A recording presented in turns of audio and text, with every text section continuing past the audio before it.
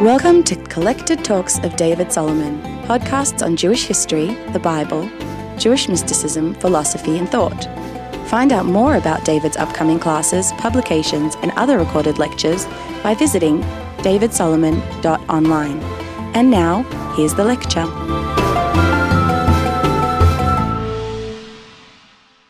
This series was recorded in Jerusalem in 2009. In this lecture, David makes reference to a number of ideas and images which he has mapped out on a whiteboard. While we don't have visuals from that lecture, we have provided a number of images on the website for your reference.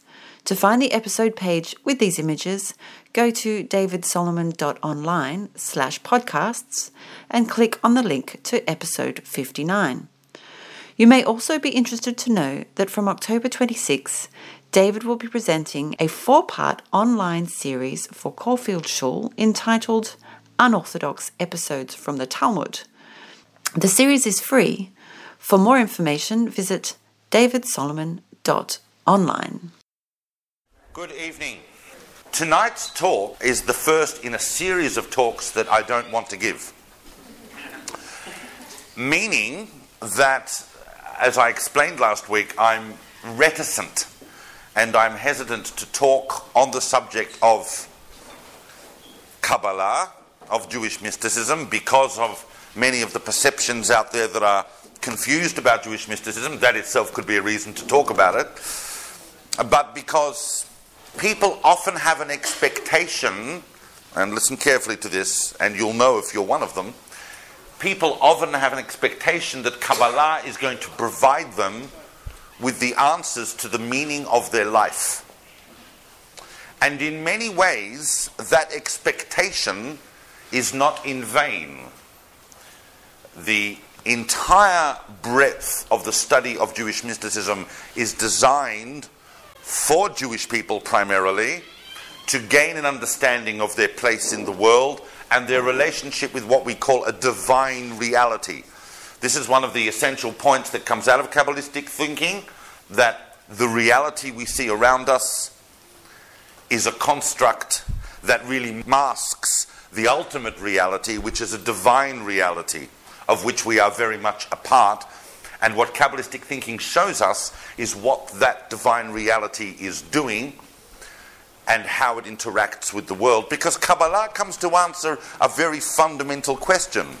How does an infinite God relate to a finite, pluralistic, and somewhat corrupt universe? Last week I did speak about the big picture of the history and development of Kabbalistic thinking. As is the case with so many of my talks, I had to cover the last 400 years in about 5 minutes. And that's okay, because tonight, and this series of talks, this next 3 series of talks, is precisely on the last 400 years of Kabbalistic thinking. I'm not going to be speaking about Kabbalah in general. I did that last week. I'm going to be talking about what we might call post-Lurianic Kabbalah. We have, as you well know, in Kabbalistic thinking, 2 major revelations which Kabbalistic thought tells us happened to the Jewish people and happened within Jewish history at the level of Eliyahu, meaning the revealed Torah is given to the Jewish people via the concept of Moshe, and the concept of Moshe runs right through the prophetic tradition, right through Chazal, right through the whole Torah Shebichtav and Torah Sheba'al Peh project.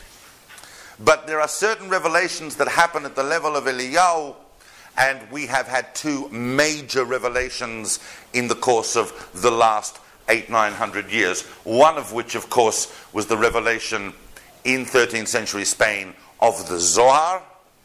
And I spoke about last week about the whole issue with the Zohar. I'm not going into that now. Suffice it to say that if you believe that the Zohar was written by Rabbi Shimon Bar Yochai in the 2nd century, you are not a heretic. And if you believe that the Zohar was written in 13th century Spain, you are not a heretic. Both of those views are easily assimilable within nominal Jewish thinking, and so I'm not going to dive into that right now. The second major revelation is the revelation of the Ari, the revelation of Rabbi Yitzchak Luria, that happened in Tzfat in the 16th century. These, whichever strand of Kabbalah you follow, whichever school you belong to, whichever approach you have, it is virtually universally recognized that those two massive revelations impacted upon Jewish thought like no other, in terms of the development and unfolding of what we call Torat Hasod, the mystical level of Torah. This is all by way of introduction. Those of you who are wondering why I haven't said anything substantial yet will know that it's because I haven't. Yeah. That's an excellent question. Let me spend half a minute answering that. The question is that we don't actually know what Kabbalah is. Kabbalah is the mystical, revealed dimension of Torah, in contrast to the unfolding of what we speak about, say, in Jewish philosophy, the rational tradition. Kabbalah is dependent upon Gilui, upon the level it's dependent upon the aspect of revelation. It is the deeper mystical meaning of Torah and of Jewish life that is revealed to the Jewish people over time in various stages, and attempts to allow us to glimpse our relationship with the will of God in the world at a much more mystical, deeper level about this divine reality that we are all part of and that is actually going on.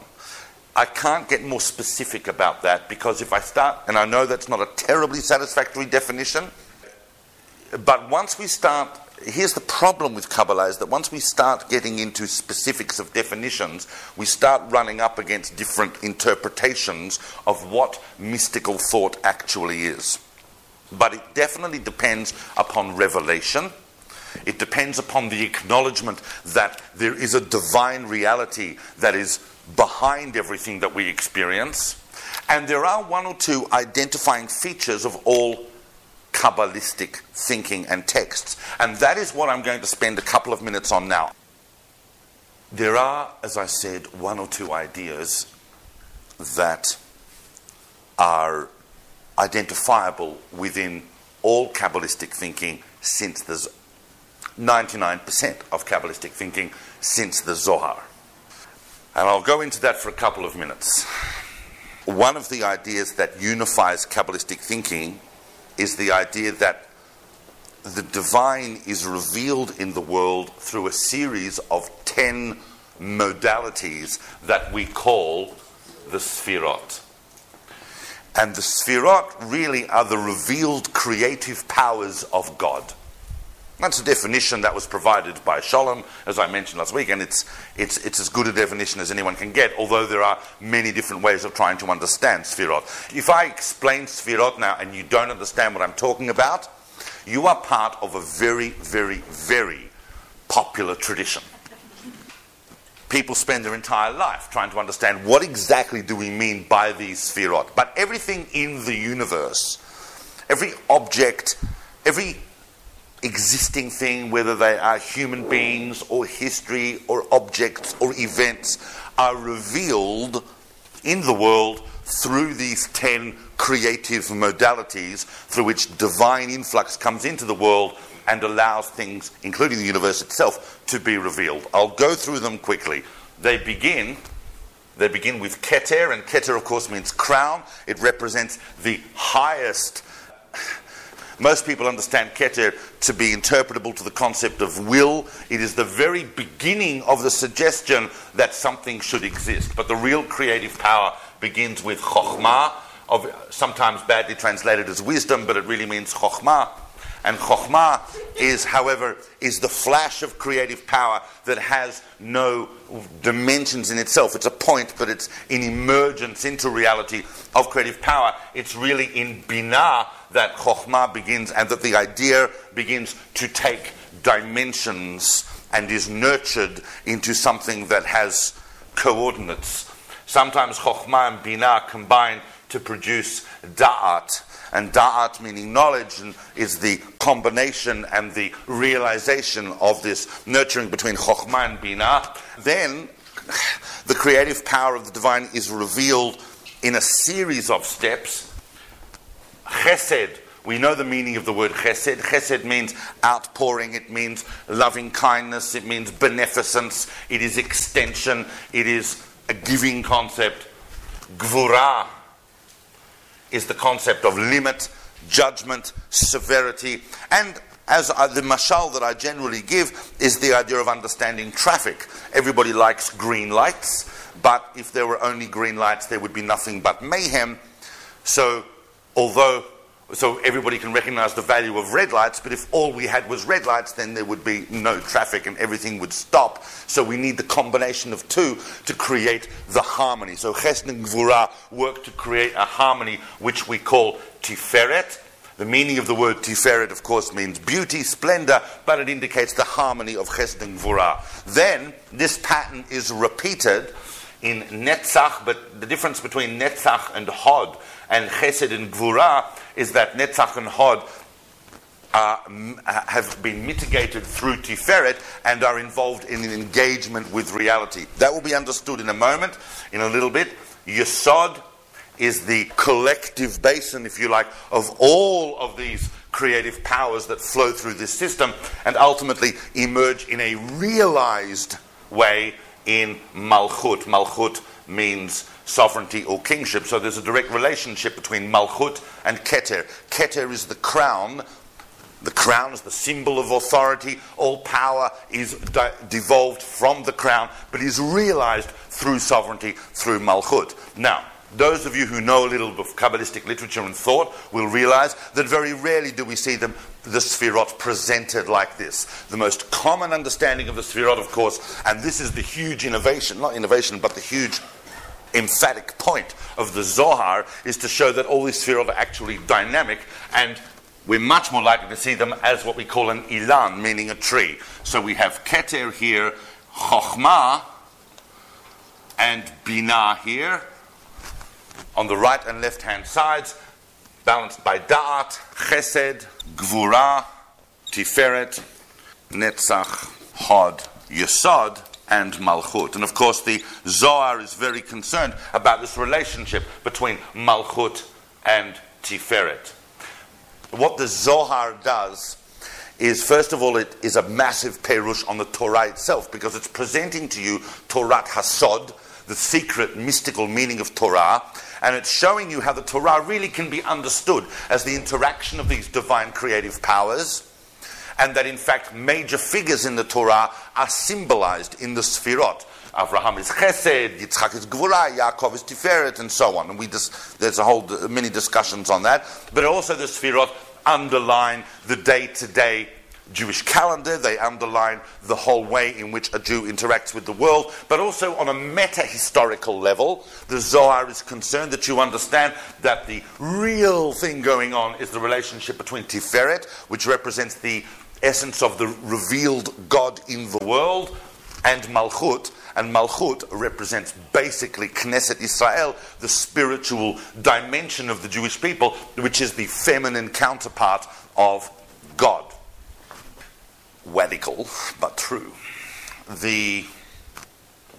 I say this with all the caution that one needs to have, is that obviously a major part of Kabbalistic thinking is the realization that this schema of creative powers or modes of creative revelation in the world also correspond to the structure of a human being, such that, of course, Chokhmah, Binah, and Da'at represent the intellectual faculties. Chesed is the right arm, Gvura is the left arm, Tiferet is the torso, but specifically here, Netzach and Hod are the two legs of halacha that engage a person in the world. Yesod is the sexual organ, and Malchut is the feminine counterpart, or the end of the sexual organ, depends which way you look at it. This relationship indicates that everything that we talk about in Kabbalistic thinking, everything we talk about is comprehensible on the big picture and on the micro picture. So that when you sometimes pick up Kabbalistic books and they seem to focus on one or the other, that is in fact a case of emphasis, but everything that the great holy Kabbalists of the Jewish people have spoken about is comprehensible on all of these levels. I can't give more of an introduction now about the Sfirot because we simply not have time for me to cover the really interesting stuff that I've got to cover tonight. But that is an essential introduction. If you do not understand, the word understand is a very big word. If you are not familiar to some extent with the concept of Sfirot, it's going to be very, very difficult to negotiate any Kabbalistic literature. By the way, and I make this, what would be the word? Cautionary remark, because all Kabbalistic books contain cautionary remarks. It's not like Sfirot are objects existing somewhere up there. This is the way in which the divine is revealed inside a limited universe. Just as when we shine light through a prism and it breaks up into a spectrum of visual light, similarly, when divine creative power comes into the world, it is revealed to the beings that are capable of understanding this revelation according to this spectrum of Sfirot. This is a way by which we are able to understand the divine reality and God's interaction with the world. If you understand what I've explained till now, you can understand, at least on the surface level of symbology, most of what the Zohar is talking about. The Zohar is thousands of pages long. It's a massive poem, effectively, describing the relationship between God and the world, God and the Jewish people. Remember that the Kabbalah is I hate that term, the Kabbalah. Kabbalistic thinking is primarily not about you. It is, in fact, about God. But it's also about you in terms of how you are a vessel of God in the world. You are part of this divine manifestation. Therefore, you have a potency, you have a meaning, you have a place, you have a very, very great importance in the whole cosmic relationship of what's going on in the world. All right, now here we go. The Zohar is revealed at the end of the 13th century in Spain. And so we have, for the next 250 years or so, or nearly 300 years, it is growing in influence, and anyone mystically inclined finds their way to a copy of the Zohar. It wasn't, of course, printed until the middle of the 16th century, but it was circulating greatly in manuscript, and everybody was reading it, and no one was really understanding it. There were a few people that understood the underlying mystical ideas. People became inspired by the Zohar. People delved deep into the Zohar. But it was generally recognized that the Zohar was a very, very complex text that no one really understood. There were a few compendiums to the Zohar. The most famous compendium to the Zohar was written around about the time that the Zohar appeared by Yosef Gikatilla. It's a book that's still one of the best introductions to Kabbalistic thinking around. It's a book called Sha'arei Orah, Gates of Light, by Rav Yosef Gikatilla, who was, by the way, a student of... No, it was a bit earlier. He was a student of Avram Abulafia. Avram Abulafia, who's one of the few people we have in the Jewish mystical tradition from the 13th century onwards who wasn't that interested in Sfirot.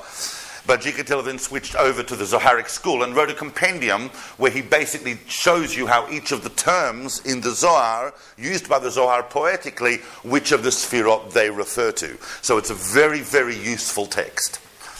But for 300 years, people are in the Zohar, but they're not really nailing its definitive understanding. Remember that the Zohar is multi-layered. So there's a main body of the Zohar, then you've got several very, very obscure books, which are parts of the Zohar, such as the Idras, the Idra Rabbah, the Idra Zuta, the Sifra Tzniuta. These are very, very dense, complex, poetically written, and highly stylized books that are very difficult to understand, even on the surface level. You've also then got another strand called Tikkunei Zohar. The Zohar is written, remember, in Aramaic. which introduces new concepts, or not new necessarily, but new for us, such as the fact that there are the concept of Abiyah, and I'll just speak about Abiyah briefly because it's going to be important. Obviously, Abiyah is an acronym, and it's not an acronym written in English, obviously. It's Aleph Bet Yud Al Ayin, which stands for the worlds of Atzilut, emanation, Bria, creation, Yitzirah, formation. These are very loose translations, and Asiyah, the world of action, basically our world. So there are 4 dimensions of reality, each of which are enclosed in each other. Tikkun HaZohar introduces these ideas, but nevertheless, over the course of the next 300 years, the Zohar is gaining in influence, but no one has really come down and nailed its definitive understanding. As you know, there was a very, very big event that happened in Jewish history at the end of the 15th century. And we all know by now what that is. It's called Gerush Sfarad, the expulsion from the Iberian Peninsula. Spain, Portugal, hundreds of thousands of Jews exploded outwards, and the Jewish community of Spain, in terms of its revealed manifestation, was over. That saw the revival of Jewish culture and Jewish life and Jewish spirituality in other parts of the world, and specifically in the Ottoman Empire, which offered sanctuary to Jews who could arrive there. That is really the background behind the rebuilding of the north of Israel in the 16th century, not just physically, but spiritually, and the revival of communities in Tveria and elsewhere in the Galil, but nowhere more impressively than in Tzfat. And in Tzfat, we had a massive collection of individuals, all of whom would have been impressive in any age, and they're all basically living in the one street. Those of you who have been to the old town of Tzfat, which is probably most of us, realize that it's not that big, and yet it contained phenomenal figures. Now, for our purposes, there were many, many Kabbalists who arrived there as well. Many original Kabbalists. When I say original Kabbalists, they're taking the Sephirotic understanding that is propounded by the Zohar, and they are building upon that tremendous spiritual insights. People like Moshe Alshech, people like Rav David Ibn Zimra, and perhaps most importantly for our purposes, a very big figure called Rabbi Moshe Cordovero. Obviously, his name itself shows the origin of his family.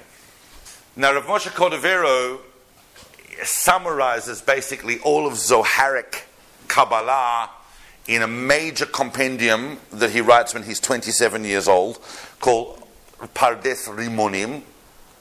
And in Pardes Rimonim, he tries to ameliorate between the major philosophical concerns that have come out of the Middle Ages and how Kabbalah is precisely that mode of thinking which can answer questions that are unanswerable by philosophy. It's a very, very big book, in the course of which he introduces certain symbolic constructs that become very, very important for our understanding of the way the divine comes into the world, notably the idea of or and kli, the idea of light and vessel. You're listening to Collected Talks of David Solomon. Your support can really make a difference. If you enjoy these lectures, please consider rating or reviewing this podcast, or simply telling others who may be interested. Now, let's get back to the lecture. I really want to pick up now on precisely what it is we're going to talk about in the next couple of weeks. When the Ramak, when Moshe Cordovero passed away, and he wasn't old, he was 48, and he had already written, not just Pardes Rimonim, but 20 years later he'd already written Elima Rabati and certain major works that showed an even deeper and deeper thinking. Elima Rabati is a mind-blowing text.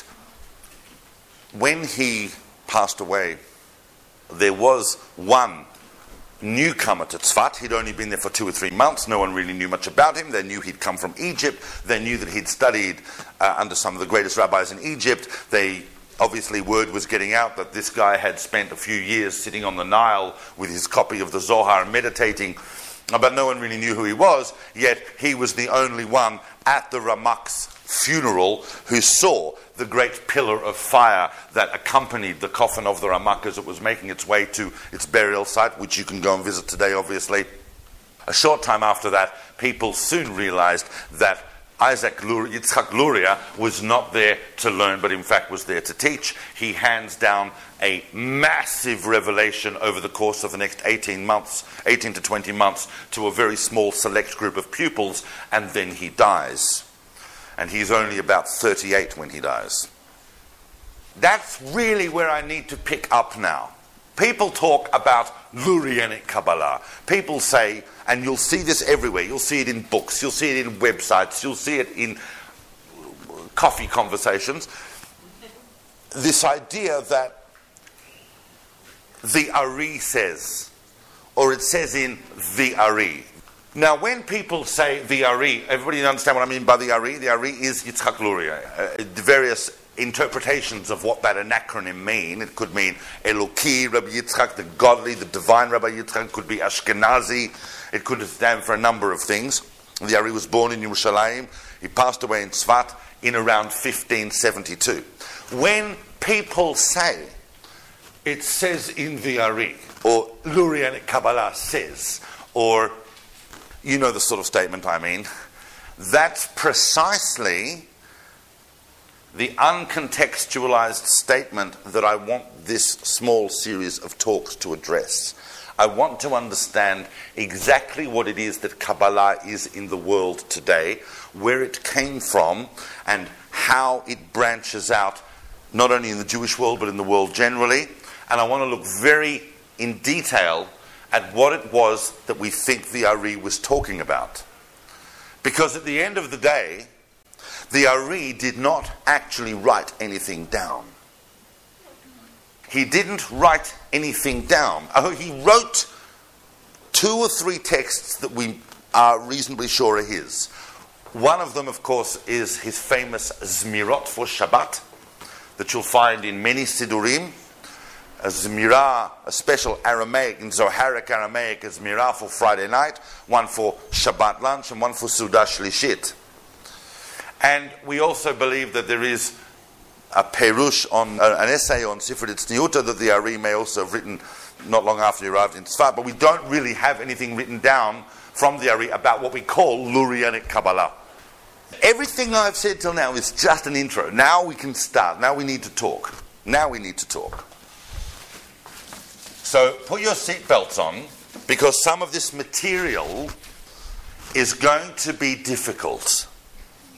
But I need to tell you that what I'm talking about tonight, and I apologize if the level is too low, but what I'm talking about tonight is really mamash, the tip of the iceberg. Everything I say is simply a doorway into a vault of concepts. We could really take any of these concepts and talk about them all year. Basically this. Although the Ari didn't write anything down, others did. He has a group of disciples, of which some we know and some are more obscure. Lurianic Kabbalah has come down to us in 2 basic streams. And the predominance of one stream over the other has depended on propagation and on historical circumstances and on where you are and on what you can get hold of. There are a myriad of schools within Kabbalistic thinking, but all of them are generally traceable back to 2 major interpreters of the Ari's thinking. The most famous of these, of course, and the one that is regarded as the primary conveyor of the main teachings of the Ari, is, of course, Rabbi Chaim Vital. Known perhaps more formally as Rabbi Chaim ben Yosef Calabresi Vital. His family was from Calabria in Italy. His father, Yosef, lived in Tzfat. He may well have been the one that emigrated from Italy. And his father, Yosef, was one of probably the most well-known sofer, the most well-known scribe. Chaim Vital is an extremely interesting figure. He's born in 1543, and he grows up in Tzfat.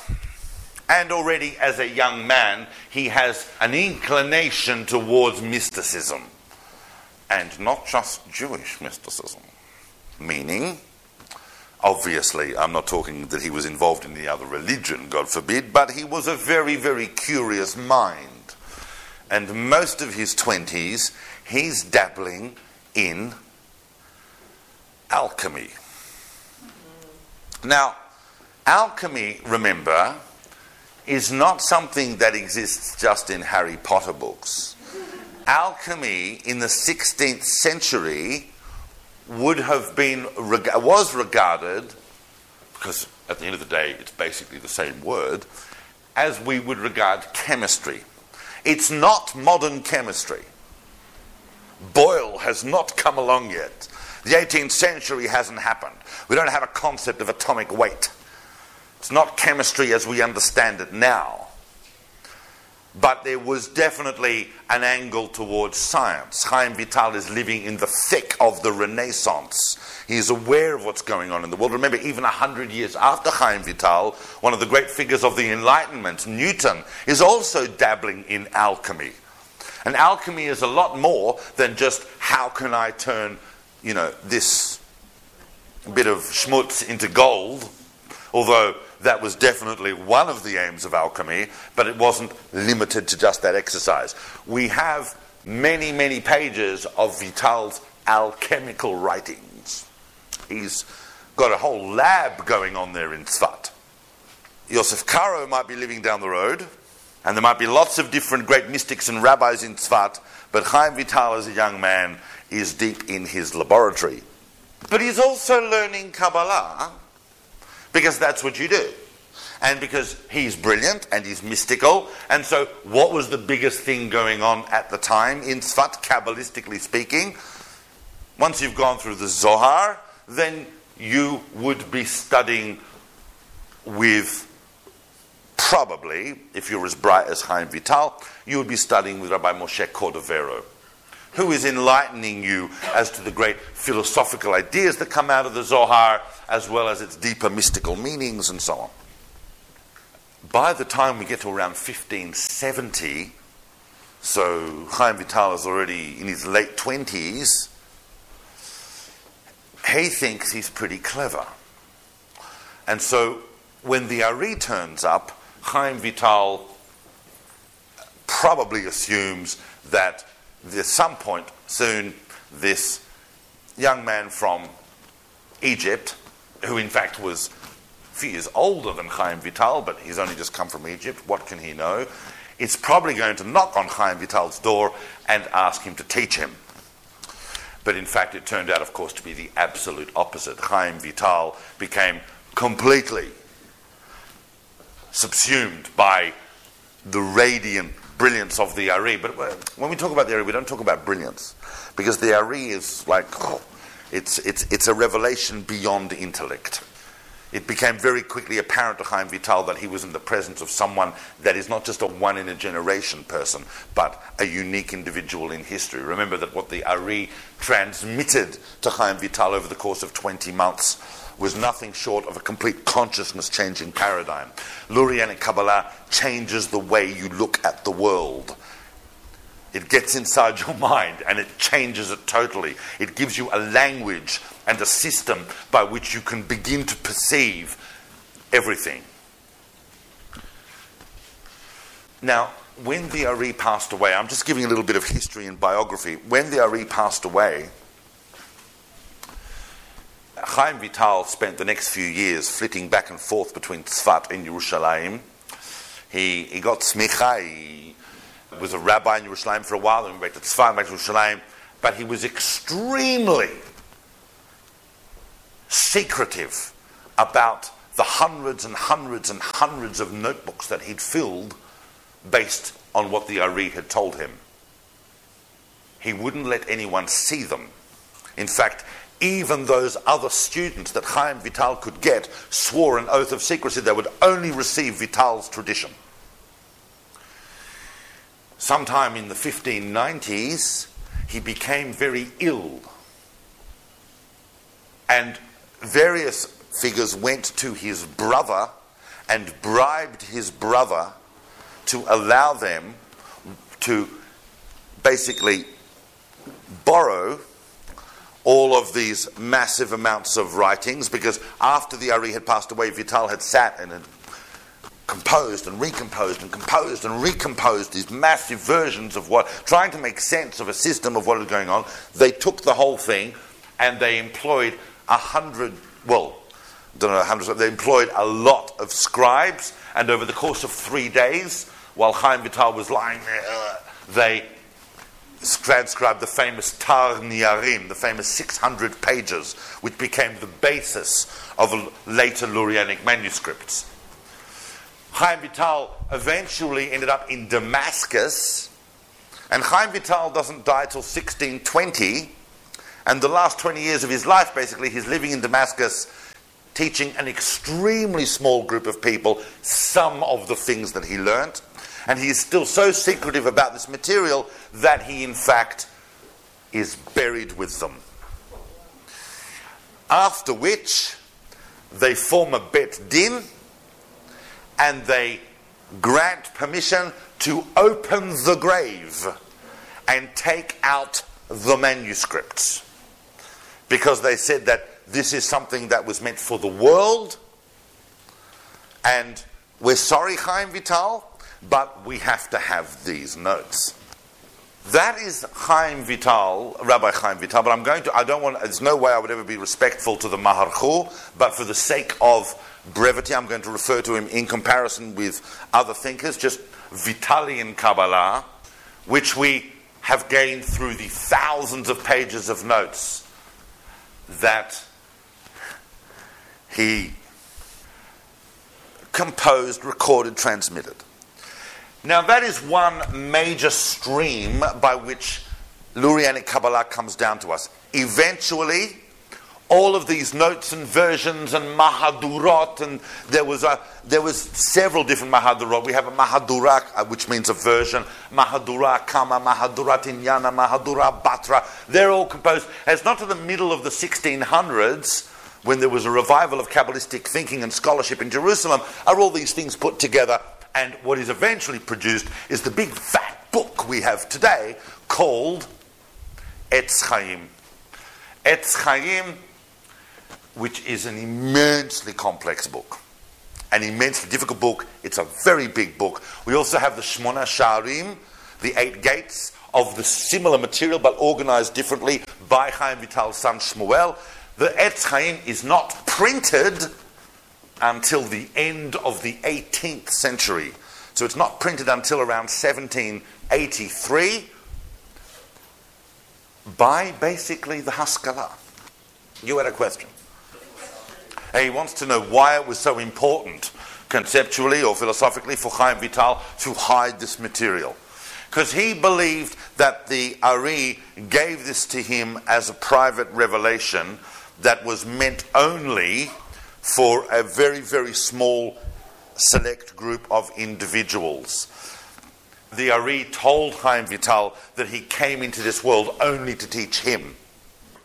Difficult to understand how he justified that in the light of Vital's own writings, where he talks about how important these ideas are for the world. But it's a good question. No one really knows why he was so obsessively secret about it. Maybe he felt that he hadn't reached the final perfect version yet. We don't know. Remember that there's a similar parallel between someone else who, before they died, said that when I die, I want all my writings to be burnt. And if it wasn't for the fact that his friends refused it, we wouldn't have his writings. You know who I'm talking about? Kafka. Emily Dickinson. Of its time was actually printed? We do. We have a number. In fact, there's a splendid one in... The variations are slight. There's a whole study People have built entire careers on looking at those manuscripts. There are some variations, but always if we have variations, then there are other texts that include those variations and so on. The editing job on the Etz Chaim done by Rabbi Meir Popis in the 1660s is a massive editing job. It's an amazing thing, but even with that, the Etz Chaim is still a difficult book sequentially. Nothing in Jewish thought. You can sit and you can learn Chumash and Tanakh with Ala Meforshim, and then you can go through the whole of Shas, and you can go through the whole of Midrash, and you can go the whole of every single book in Machshevet Yisrael, and nothing will prepare you for Etz Chaim. It's not a text that works sequentially in Jewish learning, and it will not make sense to you until they decree that you are ready to understand it. I have seen that myself many times. It's a difficult book, but as a result of this talk, I'm sure it'll be a lot easier.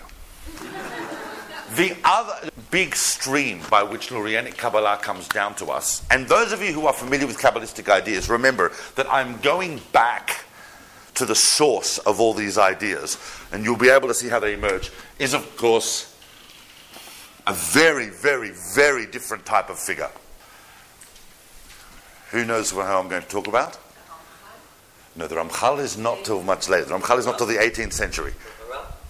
No, the Maharal is living in Eastern Europe, but the Maharal, interesting, contemporary of the Ari, but not quite inside the system just yet. Oh, that's an excellent answer, but not yet. Not yet. No. We're talking about someone that is at the very, very early stage of the revelation of Lurianic Kabbalah, and that, of course, is Rabbi Yisrael Sarug. Now, who has heard of Rabbi Yisrael Sarug? You see, that's amazing, because so much of how we understand Kabbalistic ideas in the world today come from him and not from him. So that's why sometimes, although it is ironic, because some people say that Vital is the Itkasya, he is the he's the concealed one, and Sarug is the Itgalya, but in so many ways, everyone's heard of Vital, but no one's heard of Sarug. Yisrael Sarug had a personality that was completely opposite.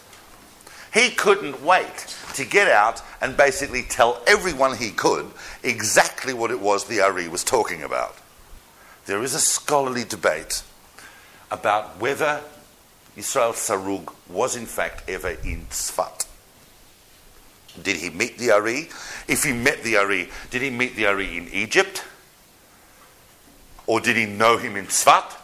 Or did he rock up in Tzfat and they said, "Oh, sorry, the Ari's died." So he spoke to a few people and got an idea about what's going on. We don't know. Some scholars believe he wasn't, and some scholars believe he was. But he was certainly, very, very early on, the major propagator of Lurianic Kabbalah outside of Tzfat, because he turns up in Italy in the 1590s, where he makes contact with some of the big Kabbalists that are in Italy. Please remember, sometimes we forget, but please remember that in 1590 there were no emails, there were no blog sites. So the fact that, 15 years later, there are people living in Italy who haven't quite heard of this massive Lurianic revolution in Kabbalah can be forgiven. But Sarug is the first person to turn up in Italy, had students like Nachum Azariah Mifano and the great Italian Kabbalists who have been studying Cordoveran Kabbalah and suddenly encounter the massive revolution in thought that the Ari represents. And that revolution in thought is going to be the subject of our talk tonight. But we have to look, I'm going to be spending most of the time on the differences between these two interpreters and conveyors of Lurianic Kabbalah. There are many, many, many, many people today in Yerushalayim who will tell you that Rabbi Yisrael Sarug should not be learnt. That's just historical circumstances and cultural circumstances.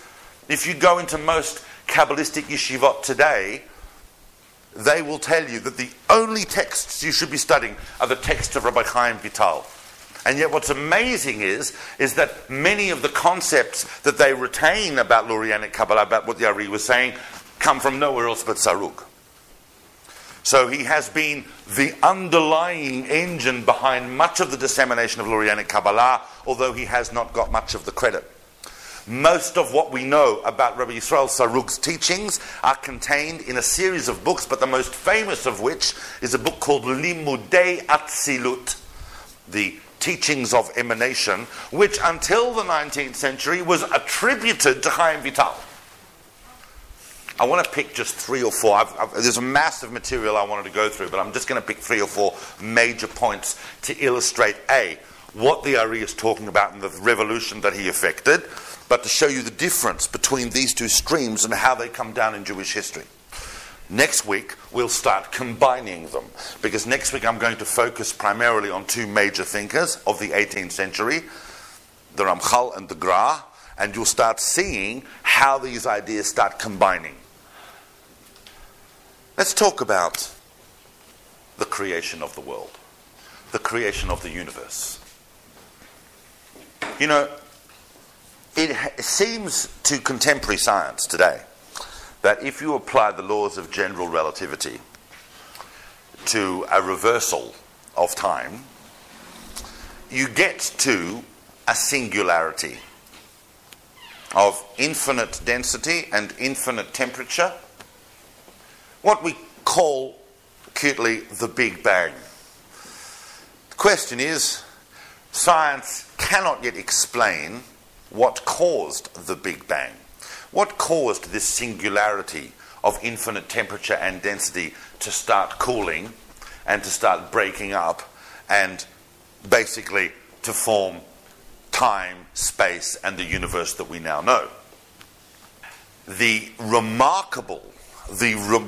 of the remarkable ideas that has come out of the Kabbalah of the Ari, which is way beyond any idea that was circulating in the 16th century, I can tell you, is that it all makes sense to us. Why was, however, the universe created? Is the opening line of Etz Chaim. Why was the universe created?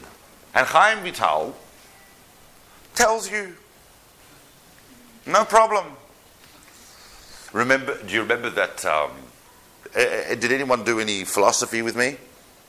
Yeah. So you remember that the famous thought of Chasdai Kreskas when he's blasting away at the Rambam because the Rambam says we don't know why the universe was created, and Kreskas is saying you really need to know why it was created, even if you're wrong. It's important to have a reason. Well, and as it happens, Kreskas will tell you what that reason is. Well, Chaim Vital just simply stopped. I'll tell you why the universe was created. But philosophically, it's a problem. He says that the universe was created because there are aspects of God that can only arrive at their true perfection in a revealed universe. Things like Rachum. How can God be merciful if there's no one to be merciful to? True, the concept of Rachum exists in Ein Sof, in the infinite, B'koach, in potential, but unless it's brought out B'poal, unless it's brought out in actuality, it's not perfected. The universe is created to complement the perfection of God's midot. Philosophically, this is a very, very big problem.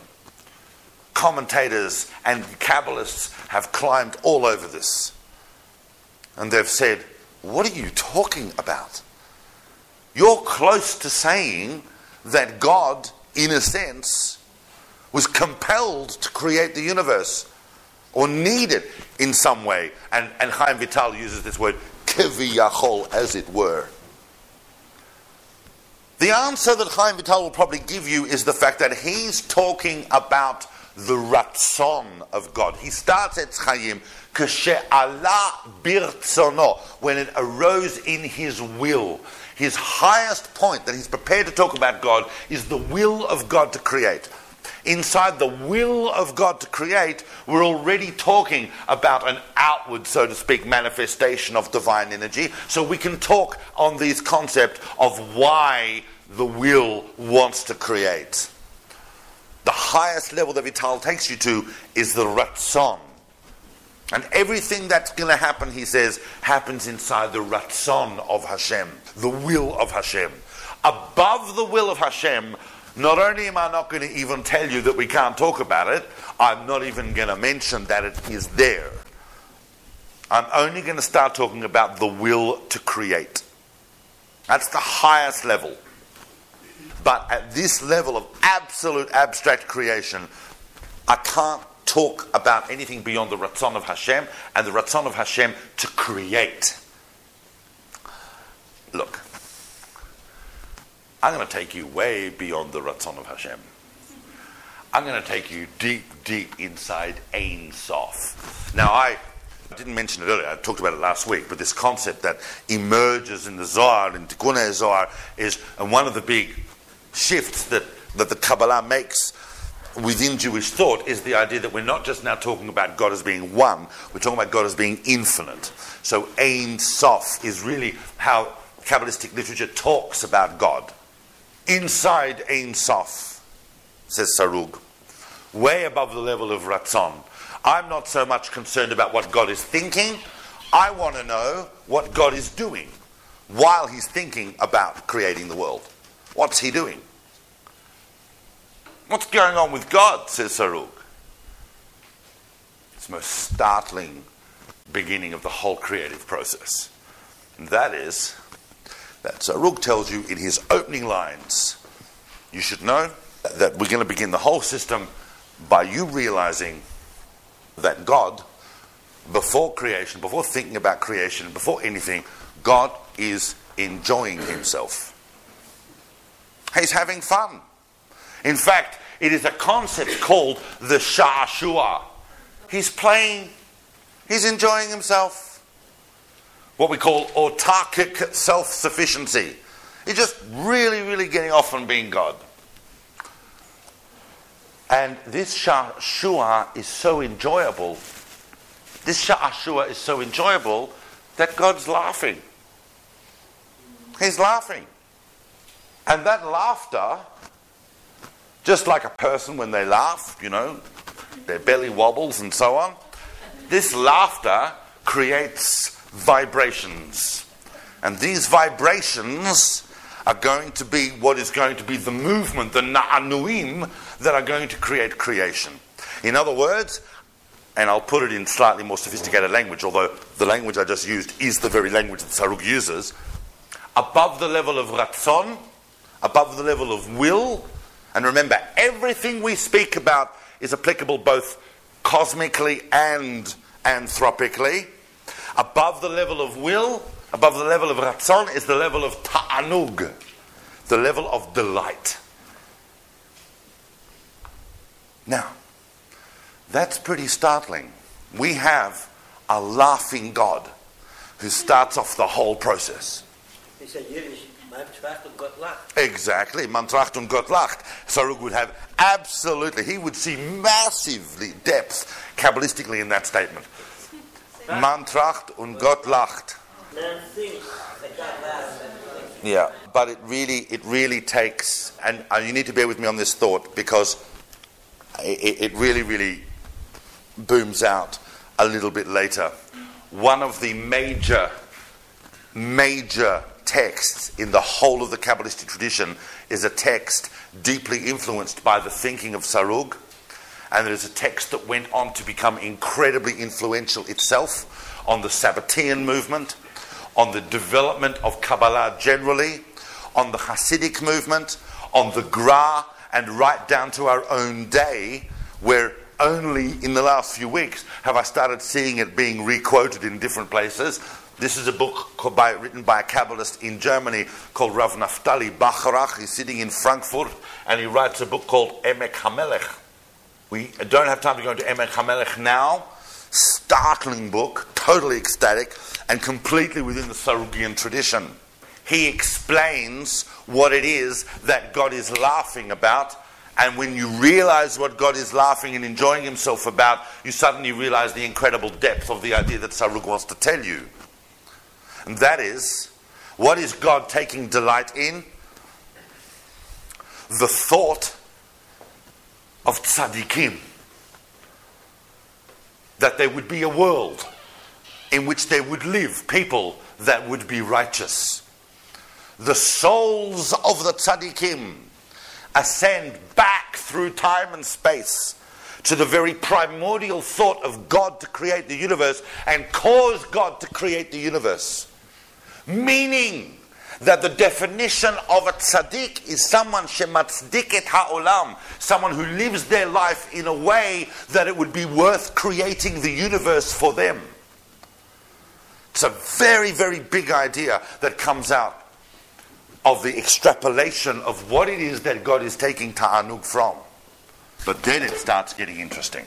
Etz Chaim is divided into 50. It's divided into Sheva Hechalot and 50 gates, whatever. I'm going to give it to you now in 2 minutes. Here's everybody. Tell me if you've never heard of the concept of Tzimtzum. A chemist store. All right. One of the big ideas that the Ari brings into the world is the concept of Tzimtzum. First of all, and I've discussed this before, the Ari just takes our entire concept of God and goes, just shoots it right up. This whole problem, generally in Platonic thought, but certainly in Jewish mystical thought, of how we bridge the gap between the divine, infinite, and us, well, we don't. We don't. This world was created yesh me'ayin. But what does that mean, says Vital? It means that here's Ein Sof, and then bang. God, who is everything, creates a nothing inside itself. A vacuum, which is void of infinite light. God withholds, draws away from a central point to the sides to create a spherical space, obviously not physical, in which creation can then happen. Because creation cannot be revealed unless Ein Sof does that. Because Ein Sof, just the Ein Sof will not allow anything that is not Ein Sof to become revealed unless Ein Sof is withdrawn. This is a massive cataclysmic moment, and it's very well known, and there are complete tomes written on it, and we could run a course of 10 talks on it, and Tzimtzum is a massive concept, but ultimately it is the withdrawal of Ein Sof into itself to create the space of creation. Then, inside the Halal, Ein Sof pours itself, re-enters inside the Halal, but this time in the form of a kav, a line. That's how it begins. God re-enters the space in the form of a line. Everybody following? As the kav comes into what we call the halal, it's emanating. And it's emanating, first of all, very badly drawn circles. How many of them, of course? 10. These are the first 10 sfirot emanated, and it's emanating in 2 forms. One is circles, which we call igulim, and one is yosher, and these are 10 sfirot of igulim and 10 sfirot of yosher, which are the lined up tripartite schematic that I showed you before of the sfirot, which are called the yosher, meaning straight. Sorry, just a quick question. So the straight lines, are those straight in the same sense that the line is straight, or are they radiating from the line? Sorry. Now you know, Shoshana, why teaching this material in this format is not ideal. They're coming, I drew them badly. That shouldn't start there. They're coming from here. They're lines. Remember we talked about the sfirot like that? Right? Remember that whole thing? So that's what's coming out. That's what we call yosher. That's lines coming out. And circles. Just hold on to that paradox for a moment. We have a paradox in physics that doesn't keep us awake at night. You know, is light particles or waves? Doesn't keep us awake at night.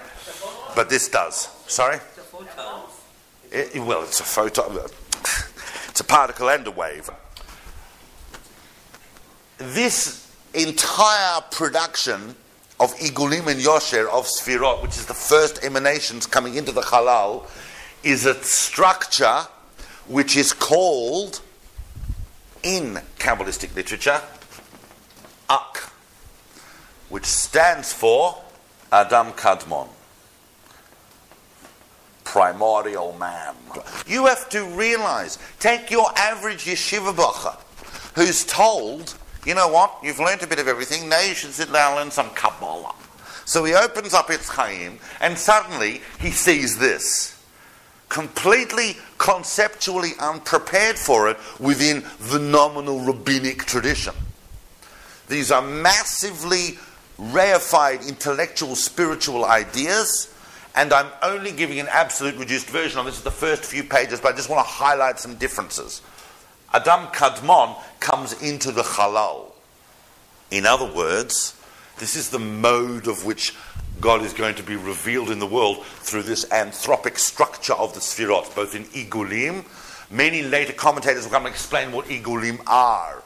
Igulim are like the laws of nature, or they are the general hashgacha that happens in the world. But the Yosher and the Kav, the Yosher coming from the Kav, is the real immanence of the divine in the world. All of these things work on the big scale and the small scale. Now, however, that's not how Sarug starts creation. Sarug says, before there are Sfirot, there's something else. I told you about the Sha'ashua, the laughing, the delight. That then creates the Na'anua, which are the vibrations.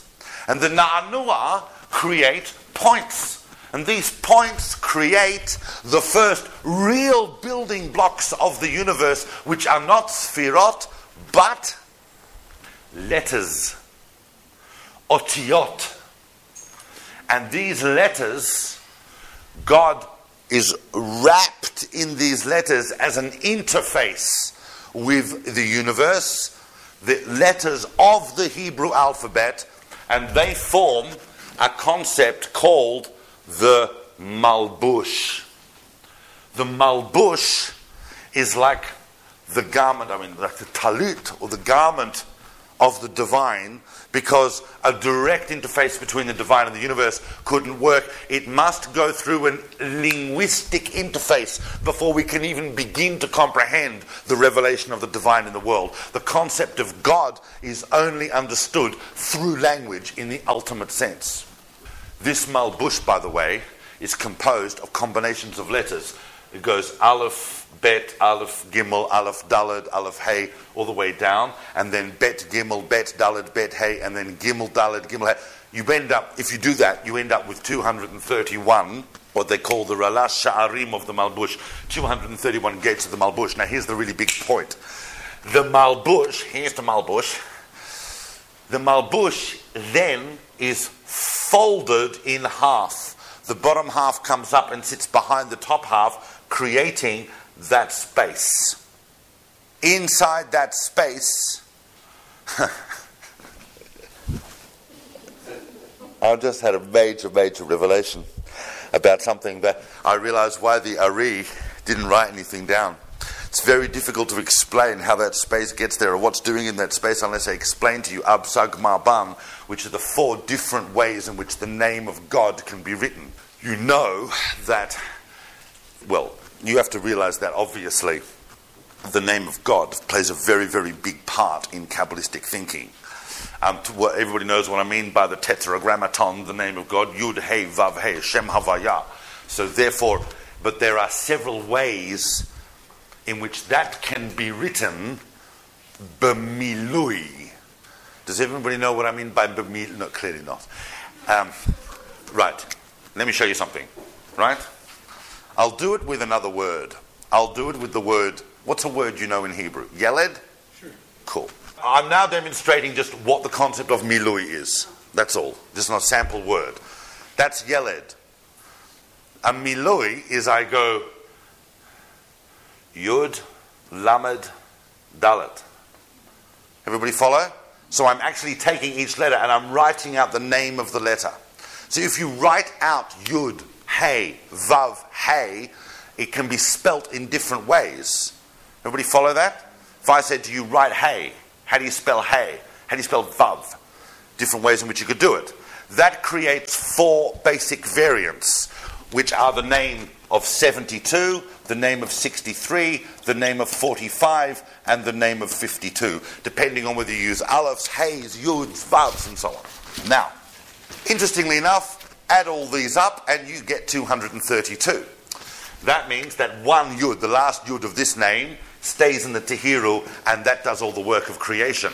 Amazingly for Sarug, what happens is when the Ein Sof is withdrawn, basically when the Malbush is folded over, what's left is not nothing. It's not nothing. It's a concept that we call the Rashimu. What is the meaning of the word Roshem? Impression. Basically, anywhere where a divine energy has been, even if the divine energy leaves, there is always an impression of the presence of that divine energy having been in that place. That's a basic spiritual rule. Many, many people don't realize that when Chaim Vital talks about Tzimtzum, he's not talking about Rashimu, he doesn't mention it. There are many people today who will swear to you they've never touched Sarug in Kabbalah, but they talk about the Rashimu. Chaim Vital doesn't talk about the Rashimu, Sarug does. Inside the Rashimu, these worlds are created. What then happens is this. Here's Adam Kadmon. I'm so pleased that this is not being filmed. It's only being recorded. Watch this. Watch. Here's Adam Kadmon. Everything that happens here. Because the top half of Adam Kadmon for Vital contains processes that, hundreds of pages of processes that are very, very complex, but they end up here at what we call a level halfway across Adam Kadmon called the Parsa. It's a level that divides between the top and lower parts of Adam Kadmon. That is where we have a very, very big cataclysmic event. That event is known as the Shvirat HaKelim, the smashing of the vessels. We have now got devolved Sfirot that are vessels. Light then pours into them, and the vessels cannot contain the light, and they smash. You know that basically the whole of Lurianic Kabbalah at this point, the whole of Lurianic Kabbalah is a commentary on one verse of Torah. Who knows which verse that is? It's a verse, you would think, Bereshit bara Elokim, some fantastically famous verse that's like cosmic. No. The whole of Lurianic Kabbalah is a commentary on the verse, which you'll find in Parashat Vayishlach. Ve'ele hamelachim asher malchu be'eretz Edom lifnei malach melech lifnei Yisrael. These are the kings that ruled in the land of Edom before there was a king for the children of Israel. The Zohar makes a big thing about it. No one really understands it. It was the Ari who came along and explained what that is all about. The 7 Sfirot that emerge after Chabad, but the 7 Sfirot that emerge here are those 7 kings. Each one of them smashes, each one of them dies, and they fall to the lower worlds. This here, this dividing line, is the difference between the worlds of Tohu, chaos, disorder, and our universe here, which are the 3 worlds of Biyah, which is our entire universe. This is the world of Tikkun. The Ari said, I've come to teach you the world of Tikkun. Everybody else before me, including the Ramak, taught you about Tohu. I am coming to teach you about Tikkun. These worlds are reconstructed after this shattering. Of course, who is mostly responsible for that reconstructive project? We are. No pressure. Why do the vessels smash? Because at this level, the vessels still came out like this. They came out as isolated points. They smashed because they were not integrated. Each one was in his own Reshut HaYachid. They were not integrated. They did not cooperate. They did not form a relationship with each other in this reconstructed universe, which is Biyah, the three worlds of Briah, Yetzirah, and Asiyah, which are not three planets. They are, in fact, three dimensions of reality, each one enclosed within the other. Asiyah is our world of facts and action. That's what we live in. Yetzirah, the world of concepts, angels. Briah, the world of ecstatic essences.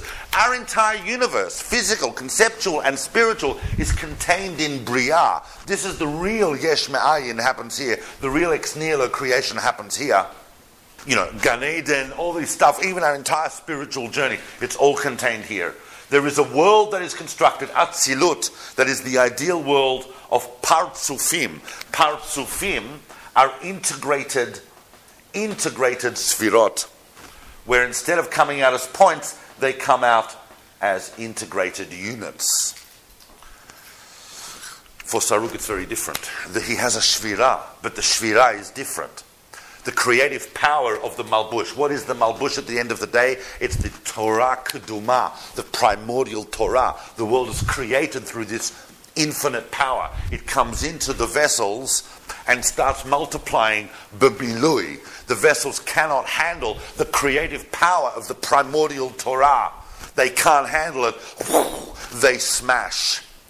Only for Sarug, Malchut does not break. It's a massive difference. For Vital, Malchut breaks. For Sarug, Malchut does not break. Because Malchut gets precisely the light that is meant for it. This creative power that cannot be contained by spiritual vessels can only be repaired and fixed and contained in this world by us living it and by us creating this world here. And then the other famous big idea to come out of the Ari is, we all know, is the idea of Tikkun. Tikkun, which from is Tikkun Olam and fixing of the world. You've got to realize that everything that I've discussed up till now in Etz Chaim occupies maybe the first quarter of Etz Chaim. The whole of the thousands of pages of the rest of it deal with the construction here, not just of Biyah, but of Partsufim, of the world of Atzilut, the world of emanation, which creates this ideal world that we are all trying to become. And the two big central figures, and what's a Partsuf? A Partsuf is a fully integrated set of Sfirot.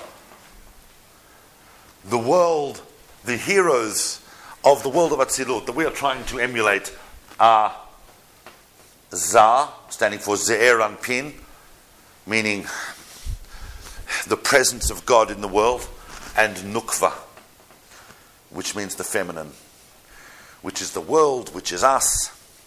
These are actual anthropic Partsufim that grow. What builds them? What builds them?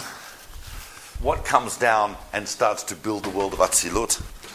A new light, an Or Chadash that comes out from the head of Ak and comes down, called Shema. And Shema, gematria value of 45, and 45 is Adam. This light of humanity that is really not humanity is down here, but the idea of humanity comes out and begins to reconstruct the lower worlds to build the ideal Partsufim.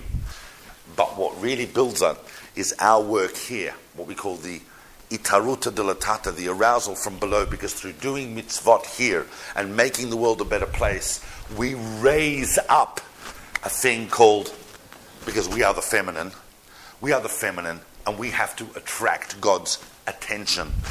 And therefore we raise up a thing called Mayin Nukvin, feminine waters. And if when I say the words feminine waters, you get a particular type of association, there's a general rule in Kabbalistic literature: if something sounds like it's erotic, it is.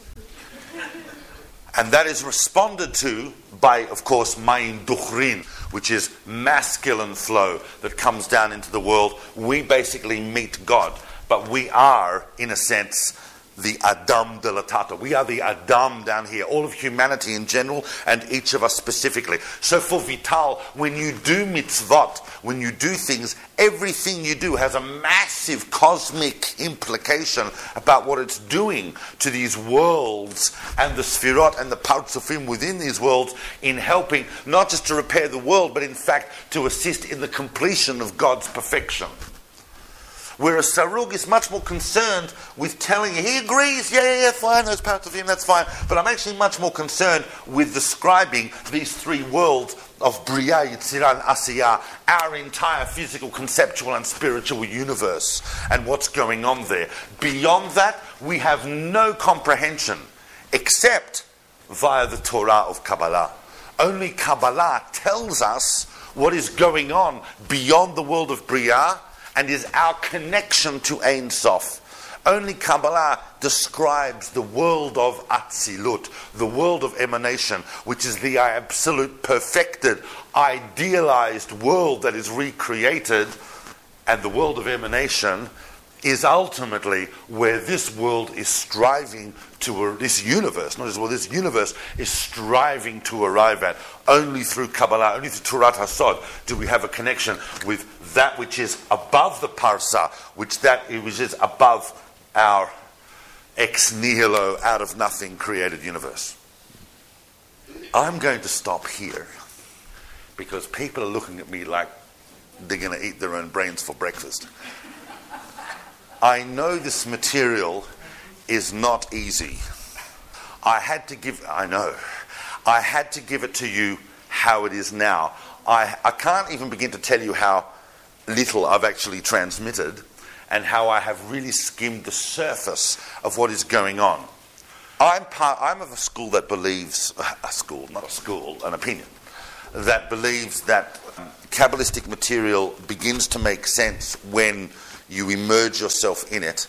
I believe that it's not a popular psychological movement that sells water and red strings and runs around. These ideas that I'm talking to you about today may seem incredibly reified, spiritual, and distant. But if you stick with me, what I hope to show over the next couple of weeks is how they're brought down into actual spiritual practices and differences in the world today that can transform the way we look at the world and the way that give us meaning in the world. By understanding that we are conveyors of the divine, the Jewish people as a whole, humanity as a whole. The Jewish people more particularly, and of course even more particularly us as individuals within this world. Kabbalistic material is not easy, nor do I believe should it be, but this is the Torah, says the Ari, that in the Messianic period will be that which is spread out, known, understood, and the way in which people will look and realize the world and their relationship with the divine reality behind it. So thank you for sticking with me. I've had to go through this material quickly, and there are always things I haven't said. Thank you for listening. We hope you enjoyed the talk. For episode notes and transcripts, or to learn more about David's next classes and projects, visit davidsolomon.online. You can also find David on Instagram or Facebook. Thank you. We hope to see you again soon.